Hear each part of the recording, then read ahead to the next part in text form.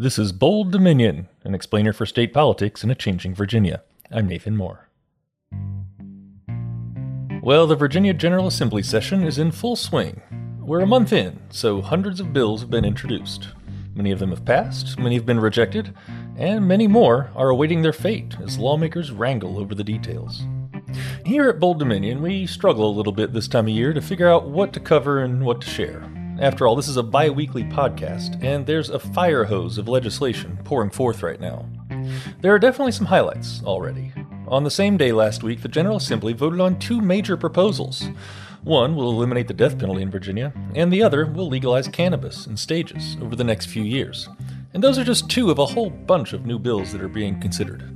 In a few weeks, we'll do a deeper dive into some of the big changes being wrought by this legislative session. But today, we're looking at how activist groups and regular old citizens can make an impact on the bills that come before the Assembly.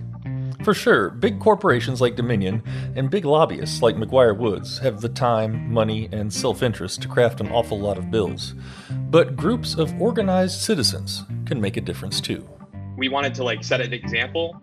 This is an important bill that should not be partisan. And, we could make this a really good positive thing. As young teenage Democrats and young teenage Republicans are working together on something, it will set a better standard for those who are in leadership, who are older than us.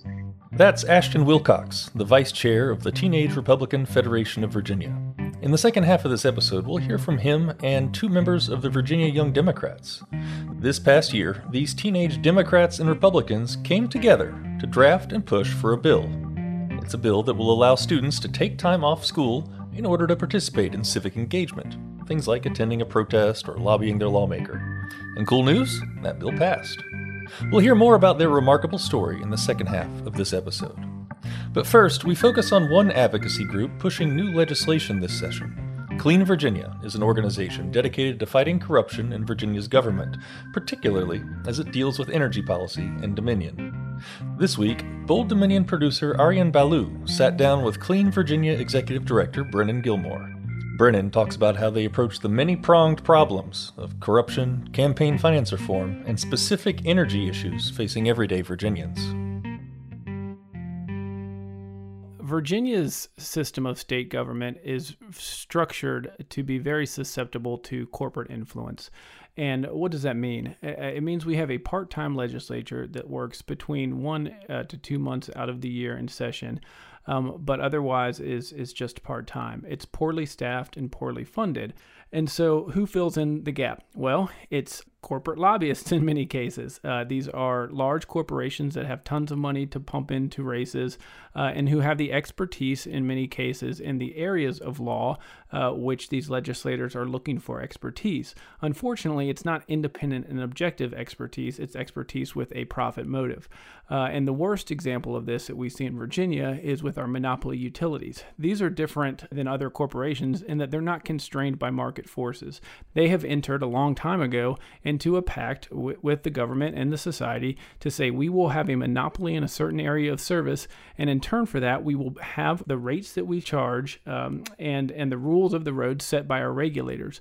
But over time, these companies have been able to influence the legislature to essentially rewrite the rules to give them an unfair advantage. And the biggest paragon of this type of legalized corruption is Dominion Energy. It's pumped millions and millions of dollars into the legislature, and in exchange for that influence has been able to overcharge their captive customer base by billions of dollars. And it's that system of corporate influence that we as advocates and as clean government watchdogs try to fight against. What is it specifically that Clean Virginia is doing to combat that? We try and combat this problem in 3 different ways. First and foremost, as I mentioned, the legislature, when they're writing laws about energy or utility issues, they have historically relied on lobbyists from these energy companies with a very biased motive. So we try to work with allies and partners to provide independent and objective analysis on laws so that we can create better laws which don't put shareholder or profit interests first, rather they put the interests of every Virginian first. Secondly, We're trying to build a movement in Virginia so every Virginian knows and understands this issue. They know and understand how our government has gotten off track, how the system in Richmond is skewed against their interests, and then, what they can do in terms of advocating in a democratic system for better laws. Nothing is as persuasive to legislators as their constituents who have to vote for them, really bringing energy and attention to these issues. Third, we try from our political action committee to fight fire with fire. What we are doing is responding to a movement of a new generation of very dynamic legislators who, first and foremost, put their constituents first. And they stepped out and campaigned and said, we're not going to take this money. If we have a regulated utility, a regulated energy company like Dominion, we're expected to go into that body and legislate on issues that govern their profits. And so we should not be taking their money. So we recognize that, but also didn't want them to have to unilaterally disarm in a campaign. If they're not taking the money, their opponent very well may be, and may be more susceptible to that untoward influence. So we have a campaign finance program where we essentially say, if this is your principled stance, if you're not going to take this dirty regulated utility money, then we will make up the gap. What is kind of the key difference in terms of the tactics that you use versus other more corporate lobbying groups like McGuire-Woods? The big difference is what you mentioned. They're corporate and we're nonprofit. There's a lot of what they call social welfare organizations that give money into the political system to elect candidates that they think are going to put these issues first. They don't have any profit motive. It's the profit motive that really corrupts the process here. Because first and foremost, these nonprofit organizations have to prove, they have to, by their organizing principles and their tax status, they have to show that they are advocating for social welfare. So first and foremost, always in the minds of these organizations is, what is best for the good of society as a whole. That's also supposed to be first and foremost in the minds of our Democratic representatives and elected leaders. The corporate contributors into our system, they have a fiduciary and statutory responsibility to make as much money as possible. They have to do that. This is what they tell their shareholders that they're going to do when they buy their stock. And so their participation in a government is in no way comparable to those organizations that have to try and promote the welfare of a society as a whole. That's not to say that there's not differing views on what is the best the best approach to any given governance issue, but it is holistically different than an organization that looks at a body like the Virginia General Assembly and says, how can I manipulate this body effectively so I can maximize my profit? Clean Virginia has something like 10 bills from what I saw on your website for the 2021 legislative session. What are some of those bills and what is the process of making them? We approach our legislative advocacy in sort of two different ways. First is on energy and regulatory issues specifically. What's happened over the past few decades in Virginia is what we call regulatory capture. It's where these monopoly utilities who are supposed to be responsive to and governed by regulators, in the case of Virginia, the State Corporation Commission, they manipulate the system in a way that allows them to essentially self-regulate. And so our bills, first and foremost, are trying to restore the proper regulatory authority to the State Corporation Commission. So we have 5 bills now, which will restore that balance. And what that means for an average Virginian is they will be paying an appropriate price for their electricity, and they can be assured that if they are charged too much in the future, that money will come back to them. That's not the case now. The second area that we work in is campaign finance reform and ethics. Again, we can address the laws that are broken that govern energy and utility issues in Virginia, but they're always going to be susceptible to that influence if we don't reform the system of campaign finance and ethics that allows these lobbyists from the utility companies to have so much influence. So we're looking at things like banning corporate contributions, specifically banning contributions from regulated utilities that are in a whole separate category from just average corporations, and then doing things to strengthen the legislature. I began this conversation by talking about how the Virginia legislature is very susceptible to nefarious and corporate influence. What we're trying to do in the long term is confront that influence by reforming the structure of the system. So we have a bill that bans the personal use of campaign finance by politicians, and that seems kind of absurd. It's illegal federally. It's illegal in most other states. Unfortunately, Virginia is really ranked quite low in terms of its strength in this area, in the area of campaign finance and ethics. We're trying to change that. Can you walk me specifically through your role as an advocacy organization, and then how that eventually gets translated into a legislator sponsoring a bill on the floor of the House? Sure. So advocacy organizations can work with the legislature in a number of different ways. First and foremost, if we're going to be advocating for any specific law, we have to register as lobbyists. We want people to understand what our mission is, what we're advocating for, and see who we're talking to, who we're contributing funding to, and work in a very transparent manner.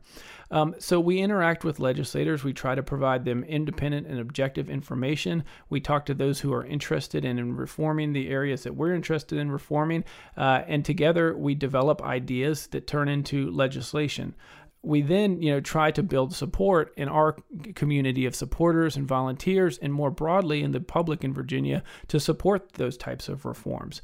The General Assembly session moves quick. It's very chaotic often, and bills move fast. And we want folks to be paying attention, to be ready to weigh in, and to be strong advocates for these issues with their legislators. And so what we do as an advocacy organization is probably an equal balance of reaching out to the public to build support for ideas, and also engaging with legislators and their staff to try and get these bills through and passed into law. How, if at all, has this process changed with the General Assembly turning to mostly Democratic control? Well, the problems that we face in terms of ethics, campaign finance, transparency, and corporate influence exist on both sides of the aisle. We would have liked to see a lot more progress in campaign finance reform and in addressing what I had discussed in terms of the regulatory capture of our utilities. But so far, we haven't seen much progress. We have seen a lot of progress in other areas, in clean energy in particular. We've seen emissions standards set, renewable portfolio standards set with a landmark bill last year, the Virginia Clean Economy Act. But we would like to see this type of approach to be lower cost and more equitable. And so we're still working to confront the dominant power of the utilities in the way this goes forward. Has the passage of the Clean Economy Act in its form last year, has that made it more difficult to get some kind of amendment or law passed to bring control back to the State Corporation Commission? No, in fact, I think it probably has shown that we have an imperative to lower the cost of energy. We're in a pandemic. We're in an economic crisis. We know that people's bills are going up. A lot of people, and frankly, a lot of the legislators, they don't feel that impact. They're in, the wealthier segment of society that doesn't have to think day to day about whether they're going to make their payment at the end of the month. Unfortunately, a lot of Virginians don't have that luxury. And with the Virginia Clean Economy Act, on the back of several other laws, which have created a really surging price of electricity in this state, we're going to have some serious problems for a lot of these households in Virginia. So I think there's a lot of legislators that understand with these new clean energy mandates and the mess that Dominion has created with electrical bills by their greed over the past decade. We've got to address this problem now. So that's not to say that it's easy. There's a lot of very strong allies of Dominion in the legislature, but I do think there's a growing recognition that this is a serious problem that needs to be addressed for the economic health of Virginian families. What is Clean Virginia looking at for this legislative session and then in the coming future? So this legislative session, we're very focused on these rate reform bills. Dominion will sit down with their regulators and try to get as high of a rate as they can during what's called a rate case later this year. We want the rules for that rate case to be fair for the consumer. And so we're very focused on trying to get the fairest deal as possible coming out of this General Assembly session. Secondly, we're trying to create a cleaner government by passing ethics and campaign finance reform. Those are our two main goals for this legislative session. Moving forward, these are still the areas that we're going to work on. We're going to have a lot of work to do in the coming years to create a system of state government that is more responsive to the needs of the average Virginian and less responsive to corporate interests. That means that there's going to be some systematic reforms that need to take place, and that's what Clean Virginia's long-term vision is. Brennan Gilmore is the executive director of Clean Virginia, an advocacy organization that fights state corruption and works at the nexus of clean government and clean energy. We're going to take just a short break, but in a moment, we've got a special interview about teenage Democrats and Republicans who came together to craft their own legislation this year. Stay with us. You're listening to Bold Dominion, a state politics explainer for a changing Virginia. Visit us online at bolddominion.org. Have a friend who's trying to figure out Virginia state politics? Well, tell them about this show. And then subscribe in Spotify, Apple Podcasts, and wherever fine podcasts are served up. And while you're there, hey, leave a 5-star review. Bold Dominion is a member of the Virginia Audio Collective, online at virginiaaudio.org. You can check out all the podcasts from the collective, including our newest member, In My Humble Opinion. It's a weekly talk show from the folks at 101 Jams, Charlottesville's station for hip-hop and R&B. It's hosted by Charles Lewis, Max, and Razor, and In My Humble Opinion covers all sorts of Charlottesville public affairs conversations. You can listen and subscribe at virginiaaudio.org. Well, the General Assembly session this year is both short and virtual, so every bill on the docket is fighting for some prime real estate. Any organization getting their bill on the floor is an impressive feat.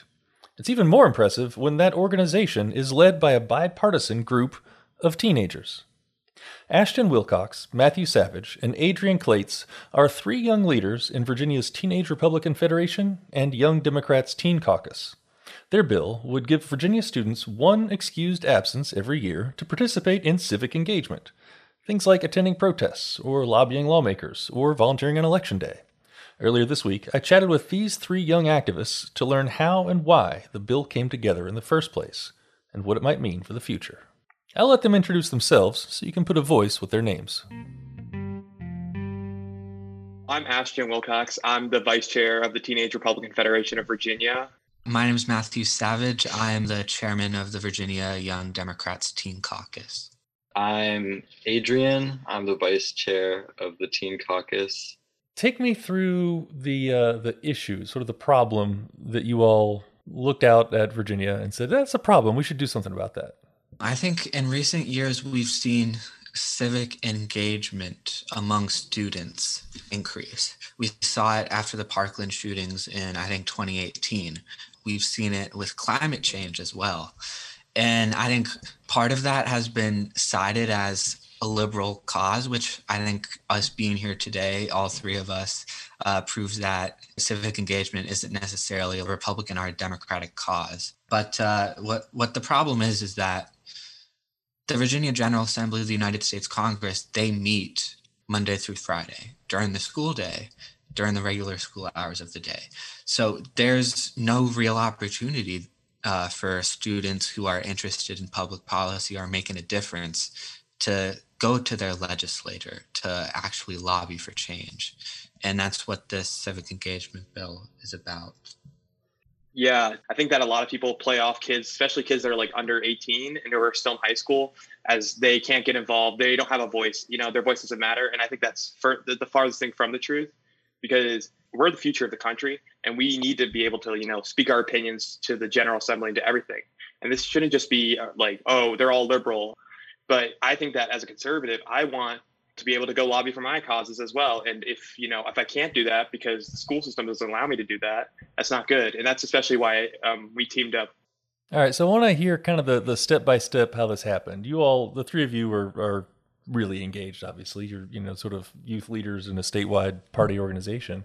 It's just like, hey, I want to be involved in stuff, but I got to go to geometry class. I mean, what was the genesis of this? So this policy had been implemented in Fairfax County, where Adrian and I attend school. It's been in place now for over a year. So we've seen firsthand how this has energized students before the pandemic and during the pandemic to get involved with public policy and politics. Students at my school, after the General Assembly ratified the Equal Rights Amendment last year, went to the United States Capitol to lobby senators to remove the deadline for the ratification of the ERA. So we were able to energize our classmates to get involved in that national level ERA public policy. But we started this movement. We were on a FaceTime call in July, kind of just looking for no reason at education bills that passed the General Assembly in 2020. And I think I saw Delegate Mark Keem's bill that requires public schools to provide feminine hygiene products in bathrooms. And I thought, that's something Fairfax County did last year. It worked, so they tried it statewide. And I thought about other things that Fairfax County had done and that were successful, and civic engagement was the first thing that came to mind. So Adrian and I and a few other Democrats wrote a resolution explaining what we were asking for, given some statistics on the policy in Fairfax County, how it worked, how it didn't have any downsides. Then we sent that to legislators. A lot of legislators at that time said, I like this idea, but circle back after the special session. But a few legislators, notably Sam Rasool and Jennifer McCollin, said, I'm going to put this in to get a draft bill in for the 2021 session. Ashton, how did the youth wing of the Republican Party in Virginia get into this? So they followed us on Twitter. So we are very active on Twitter, and we saw that they followed us. So I gave them a follow back, and then I said, sup. And then they said, oh, hello, like we want to be like civil and let's build a better future for America. And then they sent us the bill. They were like, would you be interested in this bill? And we were like, yeah, just shoot us an email at our email. And so they emailed us, and then we all met as a board, because we're just an executive board, around 5 of us. And we said, wow, we really love this bill. And we've, seen at the national level, the chaos and the divisiveness, I think, from both sides, but, especially with our side recently. We wanted to set an example. This is an important bill that should not be partisan. And, we could make this a really good positive thing. As young teenage Democrats and young teenage Republicans are working together on something, it will set a better standard for those who are in leadership, who are older than us. All you see in the news today is about how one politician tweets about the other politician, or one politician hates the other politician. And that divisiveness has really, blown up to, events like the Capitol, for example. And so we want to set a better and new standard of being civil and working with the other side, because if you can't work with the other side, at the end of the day, you're really not going to get anything done. Ashton, did you get your committees and lawmakers to sign on for this as well? So we did have 2 co-sponsors, but the co-sponsor weirdly voted against it. And then the other co-sponsor dropped, but we did get bipartisan support in the House on it. We were calling our whole caucus all day and every day to get their support. I called every member of the House. What sucks on our side, some people view this bill as some liberal type thing that's going to make the radical liberals protest or something, but it's really not that. And I was happy to see, a lot of state senators I respect vote for the bill on our side. So 4 Republican senators voted for it in the House. 8 Republican delegates voted for it. What do you hope comes from this? What there's sort of the obvious change that now you can go do a protest or lobby your lawmaker, and that's considered an excused absence from school. But what do you hope changes? I hope that this energizes teens to get out, to make a difference, because if we can do it, certainly they can. Yeah, I'll have to agree with Adrian there. I hear a lot of my friends say, well, why would I get involved with politics? I'm not going to have a voice. They're not going to listen to me. But the thing is, they really will. And it's great living in this country because you can use it. You can talk to your legislators. Even local issues are going to impact your family. I hope middle and high school students really get to know that government, when we think of government, we think President, Congress, Supreme Court. But I hope they get to realize that government is local, that it includes the school board, the board of supervisors, the House of Delegates, the state senate, the governor. It includes soil and water conservation board. And I hope students can get a better sense of what government means and the decisions that government makes and the impact that those decisions have on everyone's everyday lives.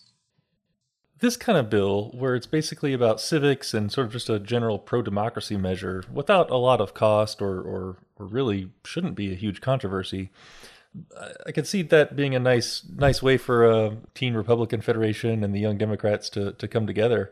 What other kinds of stuff do you think is there a possibility for working together on? We've already started working, and it actually passed the House of Delegates, a bill that would allow the pre-registration of voters at age 16. They would complete a pre-registration form, and then once they turn 18 or they turn 17 and they can vote in that primary, they're automatically added to the voter roster. Ashton, I don't want to put you on the spot too hard, but some of the GOP lawmakers have been opposed to easier voting, and in this case of the bill you all introduced, opposed to, letting students have an excused day off. How has your relationship been with some of the older party leaders on some of these issues? I definitely think that, as we need to reform our party and we need to build it back better than it has been for the past few years.